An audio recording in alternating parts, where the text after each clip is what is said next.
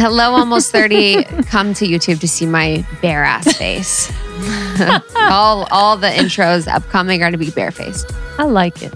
I'm making a statement. She took off her jacket. I'm making a statement So it's a different... that I'm happy to be seen with no makeup on. Everyone know I'm confident in my own skin and incredibly lazy. That's actually the truth.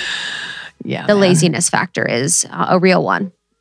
When it comes to my hair lately, I have the utmost lazy. Like the other day, I was like, why does it look like underneath? You know, when your hair is so greasy that it just, every strand has its own lane. You know what I mean?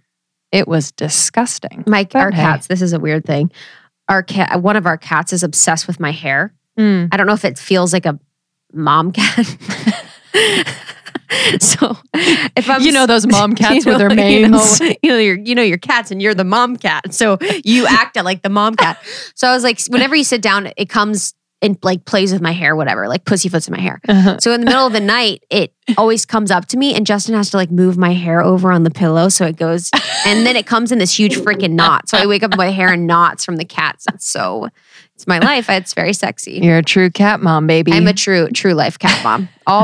My whole camera roll is our cats. Really? Everything they do. We're like, oh my God, it's like in a drawer. We're like, that's so cute. We're like, oh, it's in a basket. Oh my God. They're like, look at it blinking at us. Wow, that's so cute. But the one thing about animals, you guys probably know, but I adopted our cats from Stray Cat Alliance here in Los Angeles, who I'm obsessed with. They're their number one donator this summer. And when the cat was on top of me in the middle of the night, it woke me up in the middle of the night, but it was laying on top of me. And I was thinking a huge benefit to animals is that they really help increase your vibration. I was literally loving it so much. And I was like, oh, I'm really thankful that I have this prompt to bring me in like a love vibration more often. Totally. Because normally you just kind of walk around, you're doing your thing. But every time you see an animal, you love and you feel love. And it really just gives you a great opportunity to feel more love in your life all the time. When I've gone to see Tim Braun, there's usually a dog that comes in and he always says that animals are just the purest form of love when you're in a reading and they come in. Really? So I can imagine that just here on Earth. An animal ghost came in? Yeah. Spirit of an animal. Wow. I know. Sweet. They're in the same heaven as humans, if you're wondering. Yeah. There's, all dogs go to heaven. We actually watched Soul last night. Have you seen it? Yeah. What'd you think? I thought it was really sweet. I loved the characters, especially. I wanted more though. Totally. I totally agree, actually. I just wanted more. Like I felt like could have been a whole other hour of just, I don't know, like more of like the quantum part of it. It was just kind of anticlimactic. Yeah. Yeah. I just was kind of like, oh. And like, I kind of appreciated that the bad guy, in quotes, wasn't that nefarious. Like you never felt really threatened by the accountant. But yeah, Justin was like, I was like, what would you rate that? He's like 9.8. I was like, that was, wow. It just kind of fell flat for me. I don't know why. I just never trust any Disney Pixar movies because I'm like, what is the hidden message here? Yeah. So the whole time I'm kind of like side-eyeing it, but I just found, but the things that I really loved about it is they actually did a lot of spiritual research into different religions and different belief systems to sort of come up with the ideas that they had about the afterlife, about, going into the void, about souls waiting to go to earth and things like that. So I felt like it was pretty profound in that sense. Mm-hmm. But I also was thinking, is this for kids? Would kids understand? I mean, kids are so smart, but would kids understand any of this? And like, where was the kids part besides like the cat? I think you would be surprised, but I agree. I think it's like higher level. I wonder if they talk to people with like near-death experiences because I think a lot of people, I was watching Surviving Death on Netflix, the near-death experience episode, and I just feel like the accounts were so similar just in terms of like, not the life review, but, just kind of having like a non-judgmental view of like moments in your life that were really impactful. I was just thinking too, I'm like, if the soul would die, I'm like, you kind of lose ego attachment. So you probably wouldn't give a shit if you played with the band that night. Do you know what I mean? Like your soul's like, oh my God, I'm infinitely possible. Everything is all one. and I still need to play with the band. We can't have Krista watch these movies. We can't, honestly. I ruin everything. Literally, if you want to, you know what's hilarious? The soul wouldn't give a shit. I'm like, yeah, dude, you guys, FYI, the real thing, I do that to Justin all the time. I'm like, see, the thing about this is, and he's like, dude, just watch the fucking movie. But 9 out of 5. But it's actually enjoyable. It was enjoyable to watch. Yeah. I do overall. I do love. Welcome to the Critics Corner. Yeah. Rotten Tomatoes. I love like the Pixar detail. I think it's really fun to watch. Yeah. Especially seeing New York. Yeah. New York was dope to see in that sort of vibe. It was beautiful. It was really cool. Yeah. We were inspired by today's episode. We were kind of like reminiscing about. So we have our episode with Amy Chan today, who wrote The Breakup Boot Camp. It's all on breakups, baby. So good. We were thinking about like our worst or most memorable breakups. Most memorable breakup. What's yours? You know, so I have one, but I was also thinking about something related to breakups. And I was thinking about how much easier, because I thought about my first breakup ever, which my first real breakup was someone I dated. I was a freshman and he was a senior. And then sophomore year, he went to college. And so we like still faked like we were dating. And when we broke up, it was like have the phone call and then you hang up. And then I like went and like to a cornfield. I don't know what I did, but I just thought about like now you get off the phone, there's potential to text. There's potential to look at them on Instagram. There's potential to look at them on Facebook. You know what I mean? There's 100 ways in which you're kind of sucked back into that like vortex of the person and how much, I don't know if it was easier, but it really helped you cut the cords quicker because you hung up the phone and the only thing that happened was like maybe they called you back. Yes. Or maybe they came over or maybe, you know, they did something like that. So I'm like, man, it would be so hard to like actually go through a real breakup right now, especially if especially with all the methods and modes of communication. There's so many ways to stalk. Yeah. So many. I think my worst breakup though, I'm trying to think. It doesn't have to be worse, but like just, you know. I feel like in high school, I don't know what I was doing. I don't even know what I was doing or who I was dating in high school, but I think it was always just cheating or who's cheating on who. And I think the worst one was my freshman year of college. I was dating someone that was still in high school actually. And he dumped me. What the heck? And That's not supposed to happen. Fucking gutted. Because I think he had this idea of what college was, which it wasn't. Where he thought it was like truly like Van Wilder. And everyone was like partying and like wearing whipped cream bikinis all the time. And I was not that. And so, yeah. So he was insecure about it or? Definitely insecure about it. Then also too, I was truly so enmeshed. I would wake up every morning and if he didn't call me on the way to school, I was gonna die. I was gonna die. I actually was like, my life was ending. And so I was just so hard on him in that way where it was like, he had to feed me love and validation and energy. And when we broke up, it's like I lost that supply and I was so depressed for like 6 months, I think. I lost like 25 pounds. I didn't leave my bed.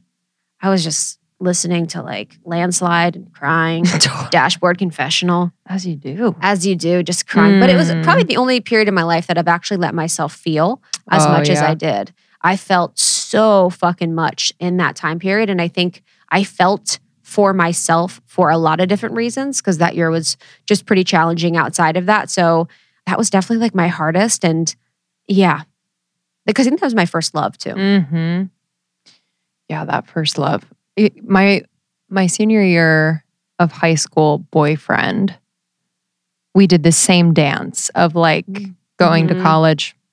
You think, you kind of have that mature conversation of like, well, we'll just see, you know, like we're going to 2 different schools in 2 different cities and like, I love you, but like, you know, we'll just see. And then you get to college and you have both the freedom and the temptation, but then also this like thought about what they're doing. Totally. And so you want to like latch on, but then you like also want to like just let your freak flag fly and fry. I know. And do cake stands. But we just kind of let that go. So that wasn't my most memorable. I think you guys know my most memorable, and I don't want to tell the story for the 80th time, but I think one that stands out too, which connects to who I'm with now. 8 years ago when Sean and I were just kind of like seeing each other on and off. We had like an email rapport. So on top of like texting and stuff, like we would email sometimes. And I sent him this email because at the time I just felt like he was so sure. And I was like, this is way too much. I don't know. I wasn't sure of myself and many other things. And so I sent him an email with really the intention to just kind of like stiff arm him. Because I was like, I don't want to hurt him anymore. And like, yeah, this might like hurt him, but like, I don't want to be in this like back and forth anymore. So I was like, hey, I wish I remembered everything I said, but basically the sentiment was, I'm just not attracted to you like that. He's never forgotten it to this day. Sure. Enjoy that. We're still in therapy over that one. Yeah, literally. Because to say you're not attracted to someone, it hits on so many different levels. 100%. And it wasn't true. Mm-hmm. But I said that knowing that would kind of be the thing that would cut. Mm-hmm. And I think at the time too, like I wasn't really attracted to his intensity, his clarity. Like I wanted someone that was a little more, unstable, not very forthright with me. Yeah, 100%. So that kind of like, that breakup of sorts was one that I kind of felt the repercussions of throughout the years when we would still like hang out and be together. But thankfully we never did the thing, which I've done many times before with people, of going back and sleeping with them. Oh yeah. That thing. Yeah. Which I've done many times. Oh yeah.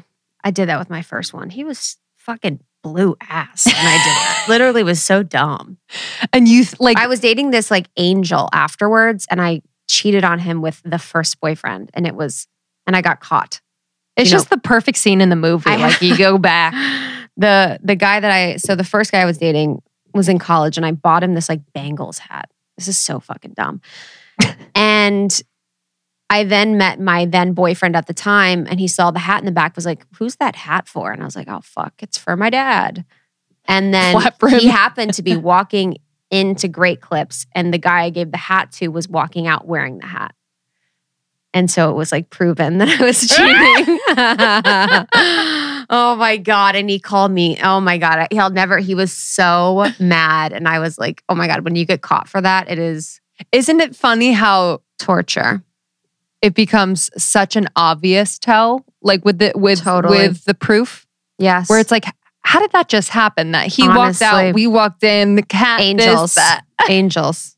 Angels were supporting him and in the truth, because that was just so dumb. Ugh, puke. Yeah, dude. Breakups are, it's really, really hard though. And I think your point of just like feeling it is a huge part of moving forward. I think I spent a lot of time just kind of numbing out and not actually taking responsibility for like my part in some things, whether it was cheating or whether it was just not being forthright about how I felt. Yes. It's hard though to be forthright about how you feel. Yes. I've gotten all my karma too for cheating, FYI. So I cheated quite a bit, and I fucking got all my karma right back. I remember at the end of my last cycle of karma for my cheating, I was like, this is done.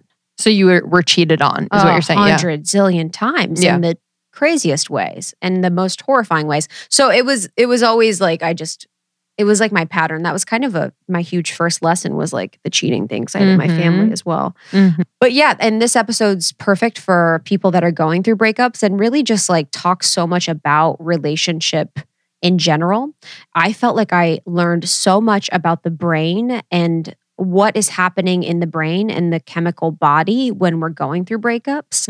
And I felt like Amy just did such a beautiful job. So I'm really excited about sharing this one with you guys. She's so interesting and so cool. And I love that this really came from a place of true desire to create the thing that she wished there was in the world when she was going through a really hard time. Yeah, she hit that rock bottom when she discovered that her boyfriend, and I believe they were engaged or they were close to engagement, had cheated on her. So, and she just found herself in such a really heartbroken, low, dark time.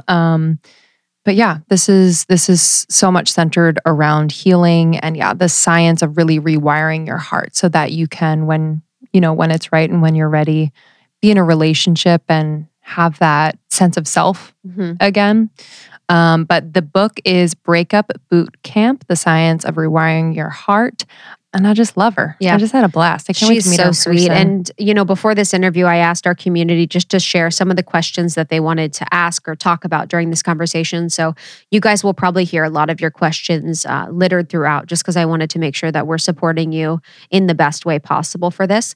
And if you know someone that's going through a breakup or, needs to go through a break. You can send it as a sign. We all have hey, one. babe, we're ready to support you once you're ready to leave him.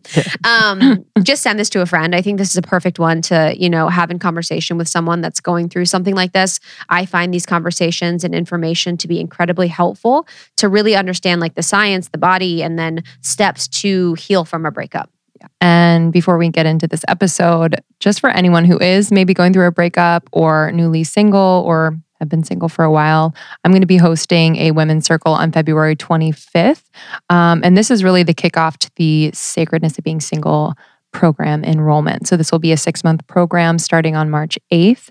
I'm really excited to just take, an intimate group through so much of what has helped me to really honor that season of my life and get to a place where you crushed it. It wasn't something that I wanted to rush through in order to get in the relationship or get the thing that I wanted. So I'm excited. I'm really, really excited. So you can join that women's circle for free. Look out in your email. It'll be on social. Invite friends, and I can't wait to see you. Yeah, that's going to be really powerful. So, the episode Lindsay did on Sacredness of Being Single is just so profound because it really flips the belief and idea that when you're alone, you should be spending most of your time trying to find that other. And, you really crushed those 6 years of being single. Thank you so much. And you were just crushing at the end. So this program, I think, is incredibly unique. And I'm really excited just to support women and see them, people just reclaim the power that they have in this time. Mm-hmm. Amen. Amen, baby. Thank you all for listening. If this episode resonates with you, please, please, please share with a friend. It means the world to us. And enjoy. Connect with us on Instagram.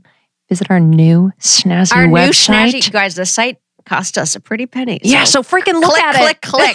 Clicky. Almost30.com. We have our shop up there so you can get your courses and programs, downloadables, all the good stuff.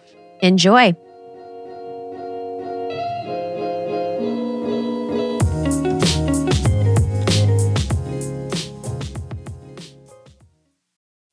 Lindsay and I were always looking for an opportunity to talk about something like this, like breakups, especially being so specific. And I know so many women of our community, especially during 2020, are really going through it. So, it's just perfect timing, perfect audience. And we're just grateful you're here. Yay. Yeah, the timing's great. I mean, divorce rates are at about 34% increase right now. And it's going to get worse just because places are on lockdown. So people can't actually file for divorce. So all of the other services that help people to get ready for divorce and things like that have all skyrocketed. It's sad. Wow. I know this conversation will be super comforting to a lot of people out there, especially who have been kind of rocked and or experienced some relationship earthquakes during this last year. So great. Ready to go. Thanks for being here. All right. Congrats on the new book, by the way. Yes. I know Thank you. I know so it's really proud. easy to write a book. So I'm sure you just were relaxing for years, just hanging out by the beach, just doing a little notepad every once in a while. So yes, huge congrats. I'd love to, when Lindsay and I were talking about this and reading the book, it was so interesting just hearing your story. And I think a lot of us have gone through breakups. Almost maybe all of us listening have gone through a breakup at some point in our life or have witnessed one. But what made you so passionate about the breakup and passionate about really digging into this as part of your life's work?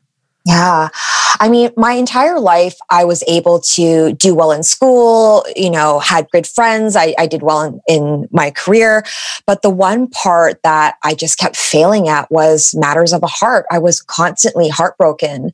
And I think after my serious relationship where I thought I was living the dream. And to me, back then, living the dream was date, get married, have kids, and live happily forever after. And we talked about it. Like when we would have kids, I would eventually not work and I would write on the side for fun. Like it was all set, my whole future.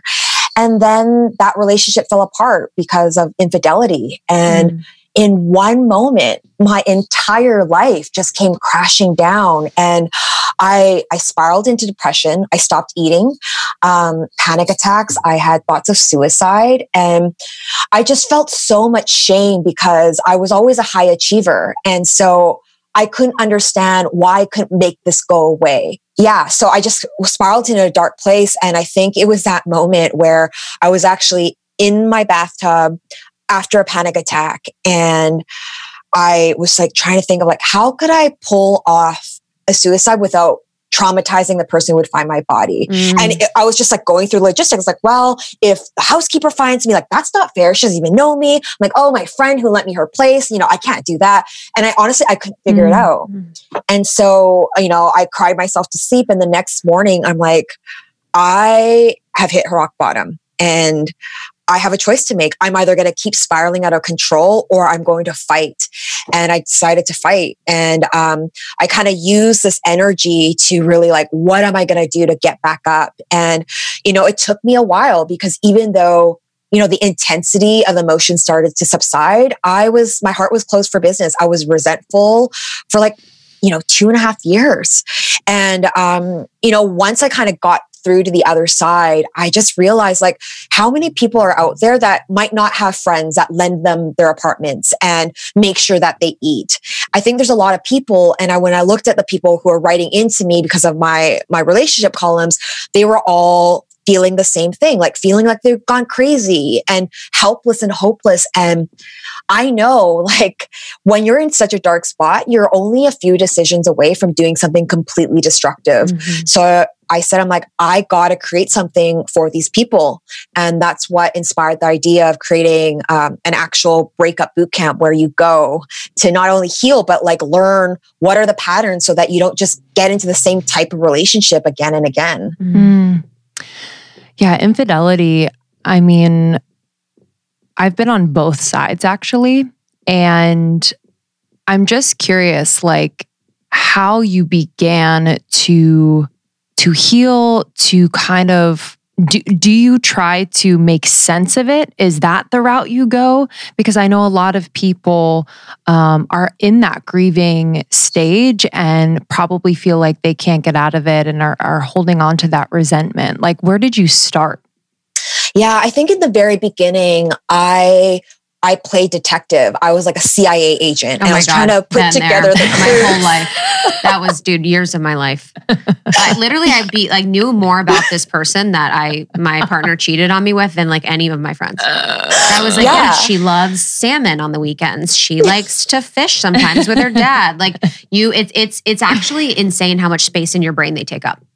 Yeah. I mean, and like, that's a way of channeling the pain, right? Yes. And I think that in the beginning, I thought, oh, okay, if I could figure out why, if I could put these pieces together, then I would get closure. But that, chasing something external to get closure, you're never going to get that closure because it actually ultimately has to come from within. And I think it's common to kind of turn it into like a thinking thing. Like you, instead of feeling the pain and feeling the emotions and accepting where you're at without judgment, it's like, okay, I'm going to react to the pain by actually just, going into my brain about it. And, after a while, like that wasn't helping me. And it really was a process of letting go and accepting the reality of the situation and that it didn't matter what clues I put together or revenge ideas I had, that wasn't going to make the pain go away. The revenge ideas is like a really interesting use of time. How much, I would just fantasize, okay, so if I see her I'm going to say this. She's going to say this. I'm going to be wearing this. And then he's going to walk in. And like you, literally your whole brain and your whole day is these like ridiculous scenarios. You replay what had happened. You know, you really lose yourself. Like I really have lost my mind for many years. Honestly, lost my damn mind for many years. So much wasted time in that total cycle of thought rather than feeling, you know, really not allowing myself to feel. And I think a lot of people can really relate to that. With, you know, your healing and what was going on, did you feel like your friends were really supportive of you, but do you feel like you had like a therapist? Like what else were you starting to leverage and understand as support? Yeah. So ultimately, you know, there was some friends that kind of got sick of my grieving, and I don't blame them. They were well-intentioned, but they didn't know how to hold space for someone like me going through that. And I would hear like, just get over it. And I swear, like, that's like a dagger through your heart, especially when you're a high achiever. Hearing that makes you feel so stupid. And so I tried everything. I went to therapy. I went to psychologists, Reiki masters. I probably saw 100 psychics. You know, the psychic as you do. You go there until they tell you you're going to get back together. Yeah. You're like, where's the psychic who's like, he's going to regret it. He's coming back. And that girl that he cheated on you with, it's done. Yeah. You just want to hear what like you want to hear, the storyline that you have. Yes. And, you know, I even did the yoga retreat, and like, I found that, I would go away on these yoga retreats. And during that time I would feel, you know, somewhat okay, but I would come back to the same demons. Mm-hmm. And so, you know, I think that I was doing all these things, and I would get to parts where I'm like, yeah, you know, I'm over it. Independent women, hear me roar. And then I would get triggered. Mm-hmm. Like 8 months in, I would find out he was dating someone, and she was like this beautiful, skinny blonde girl who was also a part-time model. And like, oh my gosh, back in fetal position on the floor, crying. And then another sense of shame is like, oh my God, everything I've tried to do to heal, it's for nothing. Mm-hmm. But yeah, I think it was important for me to understand now in retrospect, like it's the overall trend line, and it's totally normal to go through relapses. And I think that when you go through those relapses, you recognize you have choices to make, and that's how you actually learn and you actually grow. Mm-hmm.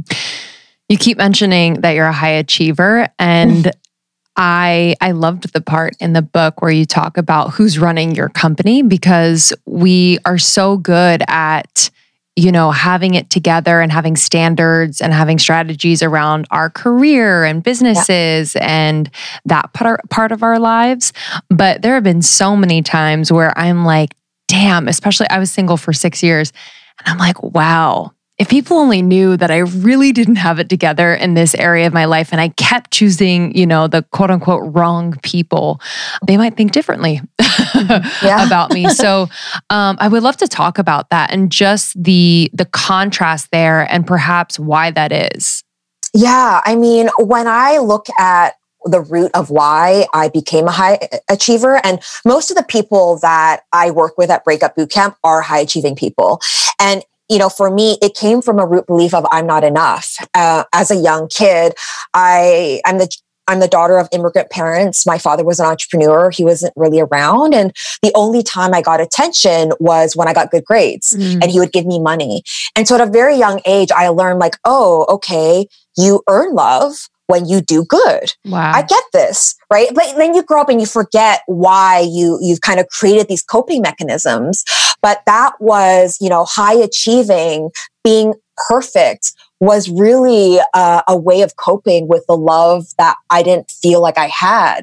And so unpacking that as an adult really helped me that, yeah, the root belief is I'm not enough. And that's why I overgive. That's why I edit myself to try to be loved. And that was kind of the starting point for me to really work on my healing. Because, you know, when I went through that breakup, it was really easy for me to just blame him and the situation. But it was really just a Band-Aid being ripped off. And I had to deal with all of that trauma, all of that heartache, starting with the one with my father that I just never dealt with. Yeah. Which is a huge, part of healing is really going back and sort of looking at that. Just before we go into that more about, how your family relationship and your dad's dynamic with you impacted you, I just want to expand upon something you said, which is edit myself for love. And I think a lot of people do this, and I can relate to doing this. And can you explain a little bit more about what you're talking about when you're saying you edit yourself to receive love? Yeah, I had the idea that if I was perfect, then someone would like me enough to commit to me. And so I would always just obsess over my hair, my makeup, lashes done all the time. And I kind of played this part that I thought they would like. And to me, there was a stage where I was like, okay, I'm going to be the fun, hot Asian fantasy. And even sexually, I was performing versus just being in the moment. And I just had these ideas of how I needed to be in order to keep love. And it didn't work because, I think you can only fake behavior and fake confidence for so long. And people can ultimately sense your energy, whether they're cognitive of it or not. And, person after person, I would be able to track them. And then eventually it would just fizzle out and they would lose interest in me. Because it was hard probably for you to keep up that act all the time, and that sort of persona, when it really comes down to it. So when you're talking about, the relationship with your dad and sort of how you received love was by being perfect, by being good, and then you received money and attention. For people that are trying to really look at their past and their family's relationship and see how that's playing out in their current relationships, what do you suggest that they do? And what are some common patterns you see people having? Yeah, I think, a good starting point is to journal and use the prompt, who did I have to be for my father? Who did I have to be for my mother?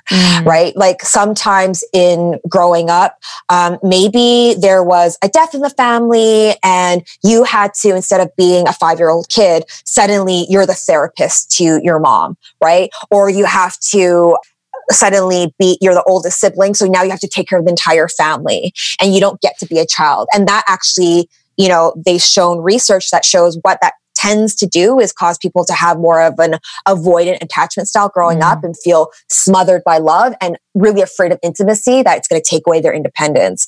And so I think, what's important is look at the last 3 people that you were dating or had a romantic connection with and identify what were the main feelings and then circle them. And it doesn't mean that they're all negative, but see what are the patterns, because the emotional experience is likely going to repeat unless you figure out the root of that wound. And I think that gives you a starting point. So I never thought I had any patterns. I was like, oh yeah, in my 20s, I just, dated DJs and club owners. I was like, pick me. And then in my 30s, I was like, oh no, tech CEOs. And I was always 5th on the priority list. I was always trying to convince them to commit to me or give me more attention. I was like, oh yeah, no pattern. But when I actually looked at it and I wrote it down, I'm like, oh, this is exactly the dynamic I had growing up and my relationship with my father. Wow. Did you have as a part of that, recognition and healing, did you have a conversation with your father, or how did you begin? Was it just the awareness that kind of open that up and you were able to, no longer, perpetuate those cycles? Or what did that look like? Because I think there's part of me that's I kind of want to tell my dad and my mom, kind of how they're affecting me right now. Right. I think I came to the conclusion that my father wouldn't give me that sense of peace. And hoping for him to change or recognize or apologize, maybe that would have helped, but I wasn't going to get it. So again, it was coming back to reality and what, cards that I had to deal with, whether instead of fantasizing that maybe he would be different and maybe with age, he'll finally recognize. I mean, to this day, he has no idea. He thinks he's been an amazing dad to me. Wow. He hasn't read my book. Surprise, Dad. So yeah, that was something I really had to get to a place of, forgiveness and compassion, because I thought about my dad. I'm like, how did he grow up? He grew up in China, in Hong Kong. His father had 2 wives. There was abuse in the family. He didn't learn how to love. And so when I think of it that way, like, what happened to you as a child for you to grow up and be so cold and so cut off by emotions? Like, something really bad must have happened to you, right? Because hurt people and healed people heal people. And I think when I look at it in that light, I just accept, like, you were trying the best you could. And even when I look back at my ex, I'm like, you tried the best you could. I tried the best that I could at that time. And I think that gives me some solace, because I accept the reality versus trying to wish it to be different. Yeah. You mentioned earlier about wanting people to commit to you.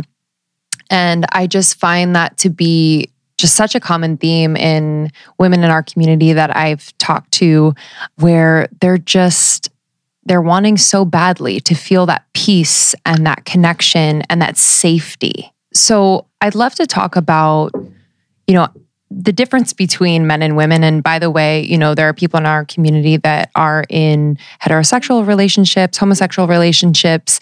But I do think that it's really important that we understand the biology of men and women when it comes to commitment, when it comes to communication. And you spoke about like fight or flight when they're in conflict. So I'd love to just kind of unpack that a little bit. Yeah. So do you want to know about how they might react to breakups differently or conflict differently? Yeah, I'd love to start with commitment, because I think that's like a really common theme that I'm hearing from women, where they're like, I want him to commit, but I'm not sure how to ask or open up the conversation to commitment. Yeah. So I've interviewed a ton of people, men and women, single, dating, coupled, married, to find out, like, is there a difference? And in what I've seen, and of course, I don't want to make sweeping statements about the different genders, men know pretty soon if they want to commit to someone. I've noticed that women might not start off thinking that they're even attracted to someone, but it can grow. That's just in what I've observed. And I'm also my own case study, because I've seen someone and I'm like, oh, I have no attraction towards you. And like 7 months down the road, I'm like, oh, wow. Like, okay, what a good character. Like, oh my gosh, you did these sweet things. Yeah, I like you. Right. You're like, and then on my wedding day, I thought, yes, maybe I am attracted to you. Right. Yeah. But I have, to this day, I haven't really seen that ever happen with men. I think it's a lot more rare. And so like, I bring this up because I think sometimes we might get caught up in thinking, well, maybe they'll change their mind, right? Maybe more time will make them change their mind. And I actually asked my own boyfriend about this. I was like, okay, well, before me, you were perpetually single for like years and you casually dated people.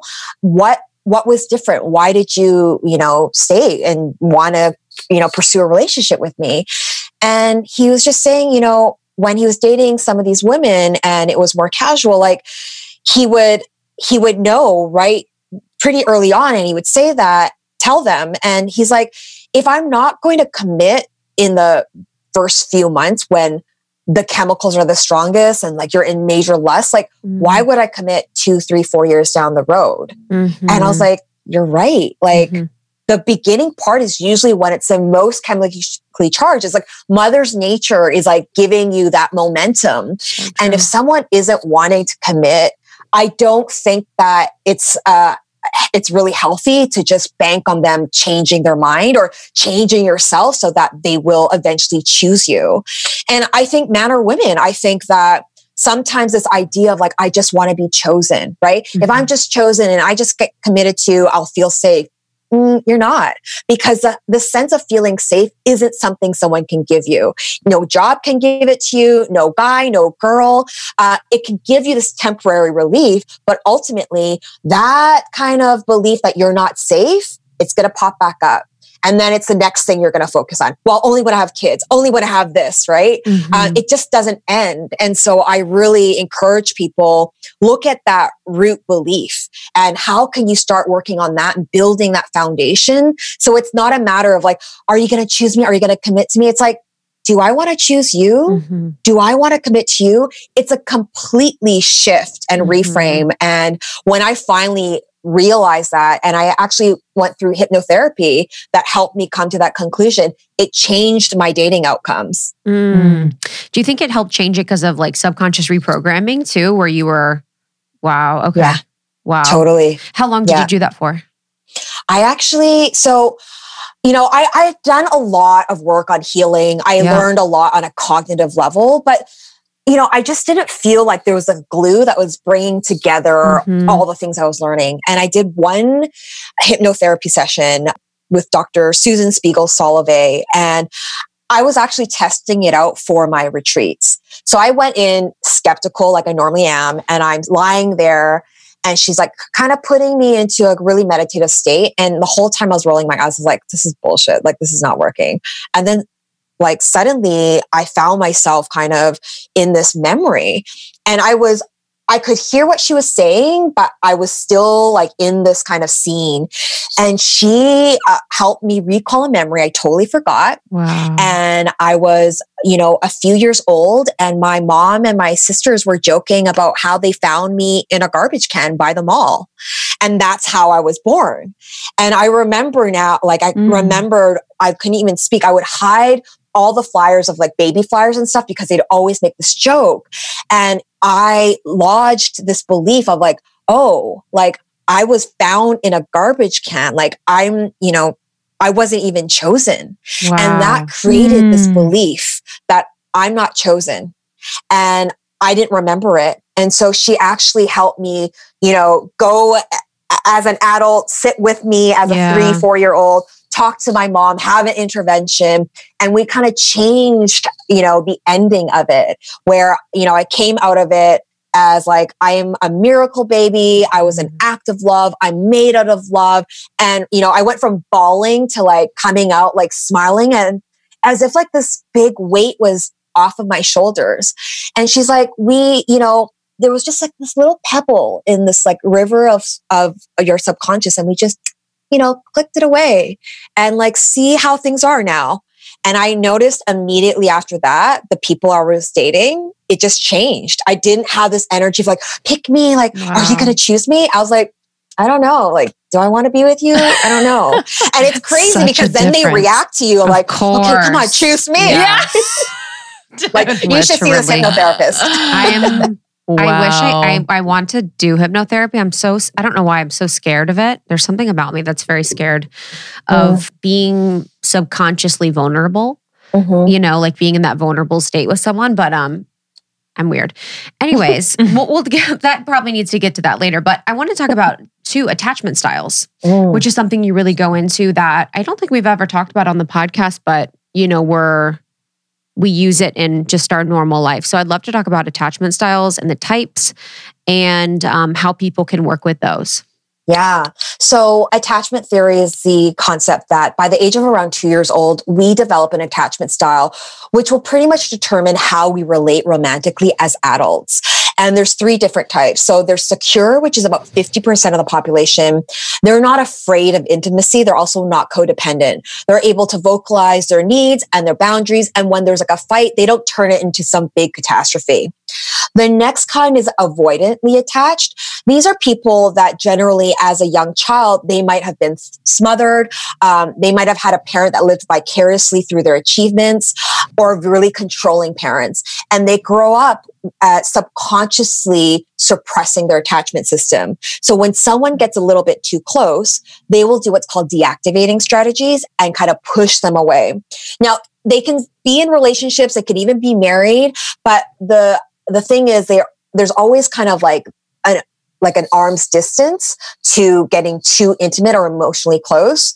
And they might, fantasize about this unicorn, right? They might date someone, first 3 months is fine. And then they start noticing all these imperfections. Like, nope, you're just not the one. And they hold out for this idea of a unicorn that just doesn't exist. Or they get into relationships with an impossible future. Long distance dating is really popular for these types of people. And, you know, they tend to actually be more cut off from how they feel. They've done an experiment called the strange situation test. That's how they've really determined attachment styles. And they looked at how a child reacts when the mother leaves the room. So those with an avoidant attachment style, they're pretty much aloof and the mother leaves the room and it looks like they don't even care when the mother comes back in. But the interesting thing is they actually looked at the heart rate and the stress response of these toddlers. And they saw that they had an increased heart rate. They were having a physical stress response, even though on the outside, it looked like they were perfectly fine. So avoidants are drawn to the next type of attachment style, which is anxious attachment style. And this used to be me. People who have an anxious attachment style are fundamentally afraid they will be rejected or abandoned. So the difference is avoidants are afraid intimacy will equal smothering and a loss of independence. Anxious is like intimacy is going to cause abandonment. And what will happen is they're really sensitive to cues that the connection might be broken. And, you know, in the strange situation test, when the mother is in the room with the toddler, before the mother even leaves the room, the child starts to show a stress response. They're almost anticipating that mother is going to leave. And when the mother leaves and then comes back, the toddler's freaking out. And even though it wants consoling from the mother, it's like throwing things and hitting and takes the longest to soothe. So they typically have a much more activated nervous system and they can get triggered. So they might, you know, text someone and they don't hear back for 4 hours. And so they might do what's called protest behavior, which is they're going to do something to try to get attention or punish them. So for me, you know, someone didn't text me back in 4 hours. I'd be like, oh, screw you. I'll take 4 days, see how you like it. And I would punish them or, you know, I would hedge. I would like someone so much and I couldn't handle the anxiety. So to take the edge off, I would date 3 other people. And, you know, those who have an anxious attachment style tend to put a lot of their identity in their partner and their partner's validation of them. So they take breakups the hardest. And I would say 90% of the people I work with have an anxious attachment style. I hate thinking of those little studies with kids. Like, you know, I know it's like data, but it just, I hate it. What is that one sad. Where the mom like gives a straight face after playing with them? I can't watch it. Oh my God. Have you heard of that one? It's, the mom doesn't have any emotional response or reaction to the baby when she's like feeding it and the baby's trying to do whatever it can to get her to emotionally respond to her. God. Yeah. I hate that. I hate that stuff. It's just... Yeah. Let's do another way. Or like, we're done. We got the data, we're done. I so relate to formerly being anxious attachment. And I think, you know, it was definitely a lot of work that I did, whether it was in therapy or we did a group therapy that was really profound. But then also when I met someone who was secure, it also brought out like the secure attachment in me. Because it was like being mirrored to me and it was so grounded and peaceful and it was independent, but also very loving, you know? Right. So I was attracted to avoidant people for a long time, long time. Because when they would finally give me attention or say yes to dating me or validate me in any way, I'd be like, look at me. So yeah, there's such a difference there when you find someone who is secure. When I was single, and I know Krista's talked about this too, making a list, you know, an ideal list of what you want in a partner. I think it can be a really beautiful tool, you know, just to kind of get very clear on what's important to you and what you're looking for in someone. I'm curious, like, what your thoughts are. I know you talk about it in the book, and maybe how we can reframe this, like making a manifestation list. Yeah. You know, I think that sometimes we get caught up in writing a list, whether it's in your head or on paper, of, you know, they need to make this amount of money. They have to be, you know, in this profession or a height requirement. And I don't think that that's healthy, because what it does is like, it makes you think that you have this kind of type, right? And what will happen is you might meet someone and they fit these things, and then you ignore all of the other evidence that this person might not be the right fit for you, because you're like, oh my gosh, I've been waiting for this person and here you are.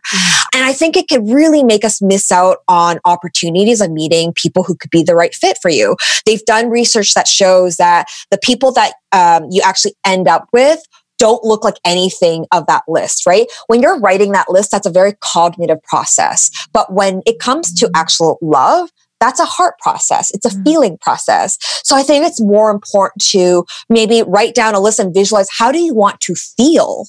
And the packaging of how your partner is going to look like might be very different, but it's important that you feel that sense of peace that you talked about, that sense of calm. And I think, when you don't know what healthy love is, especially if you didn't have a healthy model modeled for you growing up, you think that this anxiety or this up and down or intensity, especially when you're, reading fairy tales and watching all these movies, you think, oh, that's love, but that's not love. Love is actually calm. It might be even boring sometimes, but it's not this thing that keeps you guessing all the time. Yes, that's so true and powerful. And it's such an interesting perspective, because I know so many people are list makers and are list lovers, and I've had lists and I've not had lists, but I haven't dated in a long time. But when I did have a list, it was something that I was really adhering to. And I love the point about you'll miss at times some of the things that might be glaring for you. What I loved about the book too is the perspective on like your brain and what's actually happening chemically in your brain when you're going through a breakup. So I'd love to talk a little bit about like what's happening in the brain. Yeah, they've actually done studies scanning the brain after a separation. And what they found was the part of the brain that's activated is the same part of the brain as a drug user fiending for their next fix. So you're literally in withdrawal. Something to understand is when you're with someone, you have neural pathways that have been wired together. After a breakup or divorce, even though on a cognitive level, it's over, your body doesn't. It's in a state of shock. And it's used to getting dopamine and all these feel-good chemicals from this person. So after the separation, you're going to still crave it. But you have to consider your ex like they're a drug dealer and you're fiending for a fix. And when you're craving, rereading old text messages or, checking their Instagram stories with your Finsta, that's really not because they're awesome. It's because your brain's craving dopamine and it gets a hit. Even if you are, see them, drinking wine on the beach with some new hottie and you decide to call and berate them, you are still getting a hit. You're getting a rush of endorphins. And, sometimes we continue to hold on to the pain, rehash that story, check out their social media, because that's our last way of trying to hold on to the relationship. But every time you do that, you're just strengthening those old neural pathways and you're not letting those neural pathways prune away. So the neural pathways, they're neural pathways that you've created together, you and your partner. So would they have mirroring neural pathways, or like, what does that mean? So it means that, think of it like you have grooves in your brain, right? You've had breakfasts together, makeup, sex together, all these things. Those are neural pathways. But when you don't feed them, so after a period of time, and this is why I tell people to completely detox from your ex, those neural pathways start to prune away. They're not as strong. But if you keep feeding them, you keep kind of deepening that groove in your brain. Wow. So that's why it's so important too, then to like figure out how you can create new neural pathways. And that's why time is really so important, because it really is like the lessening of those neural pathways and the ways in which we try and feed them. Yeah, it's interrupting that pattern. Yeah. So I think redirecting your focus into something that's more empowering to you. And that's how you start, when you get those cravings, when you get that withdrawal, this is completely normal. Yeah. And you have to almost plan for it. So the next time, oh my gosh, you're craving, this this is my brain wanting dopamine. It's trying to get that fix from my drug dealer. I'm not going to go there. I'm instead going to do a state change. I'm going to play up my, Beyonce playlist and I'm going to dance it out. Or I'm going to call my friends who like totally love me. And as you keep doing that, you train yourself to, you create new neural pathways and you start strengthening those. And those old ones will automatically start to weaken. Wow. And I can imagine people who are either in a relationship or not during a time when we're not able to socialize as normal, all the things this last year, that it's kind of an easy thing to just go into that autopilot to do what you've subconsciously always done and believed, especially when it comes to sex or even self-pleasure. And I loved when you talked about this in the book, just talking about the challenges and really taking it into your own hands.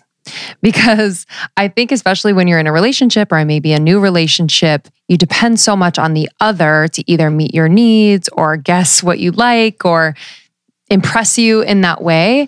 And I just loved how you said you are responsible for your own turn-ons and just empowering people to be that like initiator and really take control in that way. Can we talk a little bit more about that? Yeah, I don't think that many of us had like real sex education growing up. I know I didn't. My parents would never talk about it. And you might learn through porn or through what your friends say. And I think there's this common idea that it's your partner's job to, make you feel sexy and make you feel these things and make you ultimately feel turned on. But, working with different sex educators and like a dominatrix and a tantra teacher, I've really learned the more empowering way to approach sexuality is have your own sexual practice. Be responsible for your own turn on. What are you doing to nurture and love your own body? Are you taking a few moments, in your day, like maybe in the daytime or after you shower, where you actually cherish your body and you're in touch with your body? But so often we actually get disassociated from our body, right? And so whether you're single or you're a couple, have your own sexual practice and then have a sexual practice with your partner. But just because, maybe your partner's stressed because of the pandemic or whatever's going on, and maybe they're not, as sexual, instead of being like, oh my gosh, like I'm not sexy, like this sucks, oh my God, this is the end of our relationship, continue doing your own sexual practice. And I know that for me, in those times where I'm like, oh, like, why can't he be more romantic? Or why can't he, initiate more or make me feel sexy? I'm like, well, am I doing that for myself right now? I'm wearing sweatpants every day. I'm not taking care of myself. I've stopped meditating. Like, I don't even want to be around myself. Like, what can I do so that I can like feel empowered to shift my own energy? Yeah. It's the truest. Yeah. That's like, I think I was at Summit a few years ago and Esther Perel was speaking about infidelity and really how when someone is unfaithful, it's really because they're looking for something in themselves that they're not finding. So it's like they're not feeling sexy, they're not feeling competent, they're not feeling worthy, and they're really looking for other ways to feel more of that from someone else. So it's never the other person. It's never like you're not enough, you're not beautiful enough, you're not all these things. It's really that like they're not satisfied with their own feeling of sexualness, feeling of competence, feeling of security, whatever. So they're trying to seek it in other people.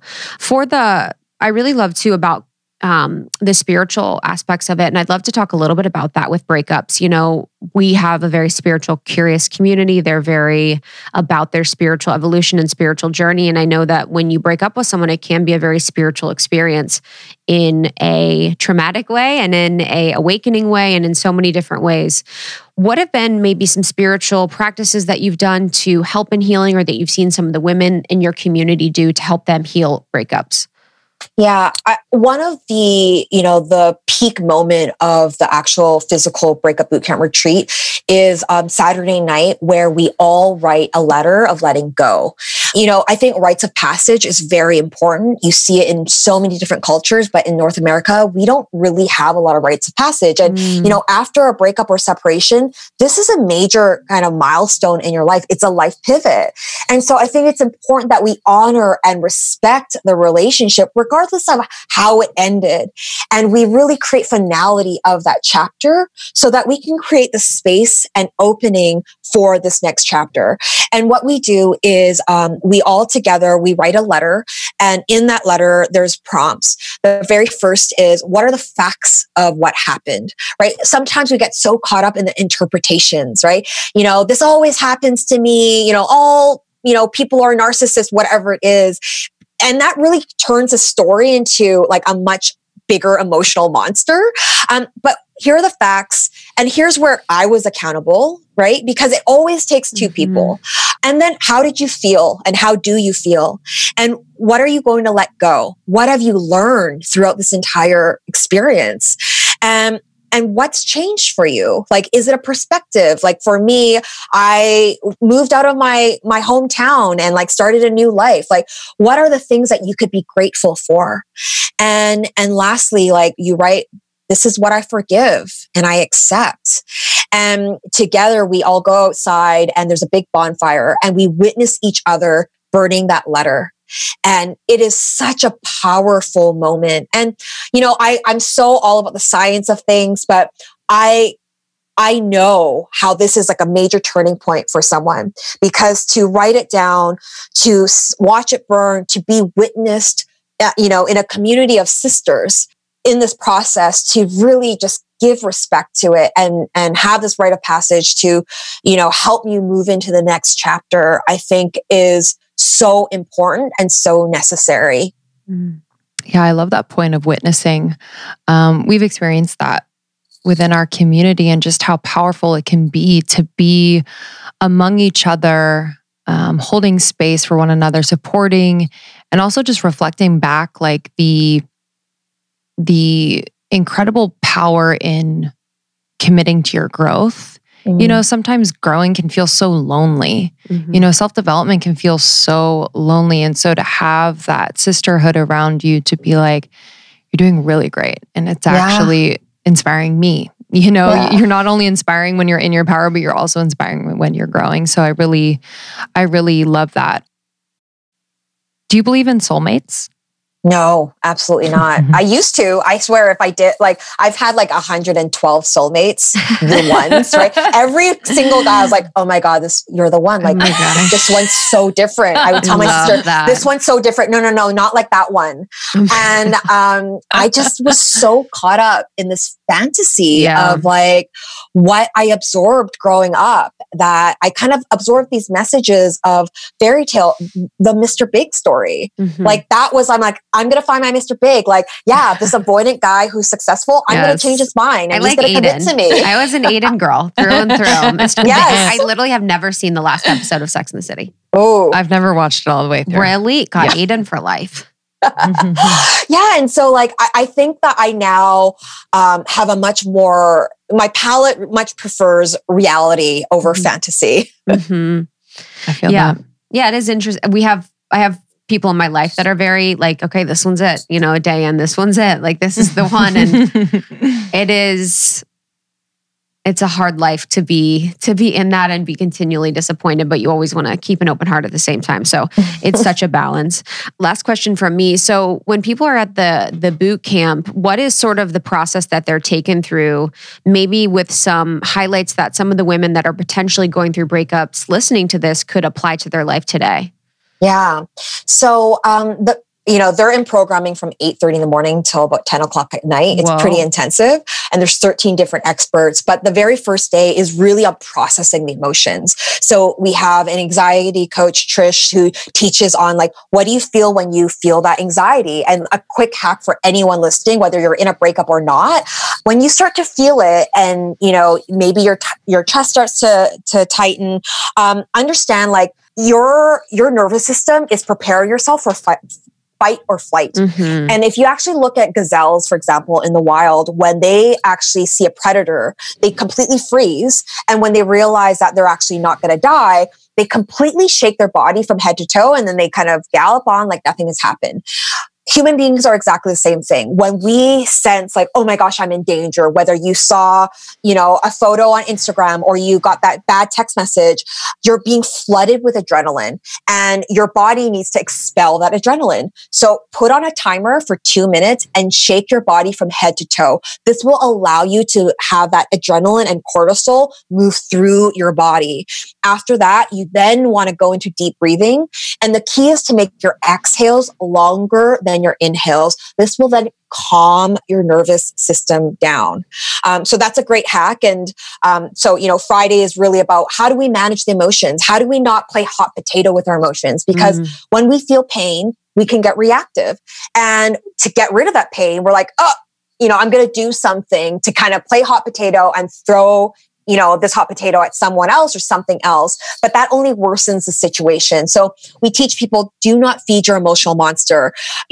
When you feel an emotion, the life cycle of an emotion is 120 seconds. Anything longer than that is a story you attach to that emotion, right? So you feel, lonely, but then you start to think, well, I'm going to be alone forever. I gave this person the best years of my life. And then suddenly that emotion gets bigger and bigger. And then you play Coldplay, Fix You on repeat. And then you watch Love Actually. You're like, oh my God, I'm never going to love like this. And then you're like a total mess. So don't do emotional cutting. And realize when you are checking their Instagram, when you're doing these things that you know are going to hurt you, you're emotionally cutting. And then the next day is really, we focus on what are the subconscious beliefs and patterns that are happening and how can we shift that?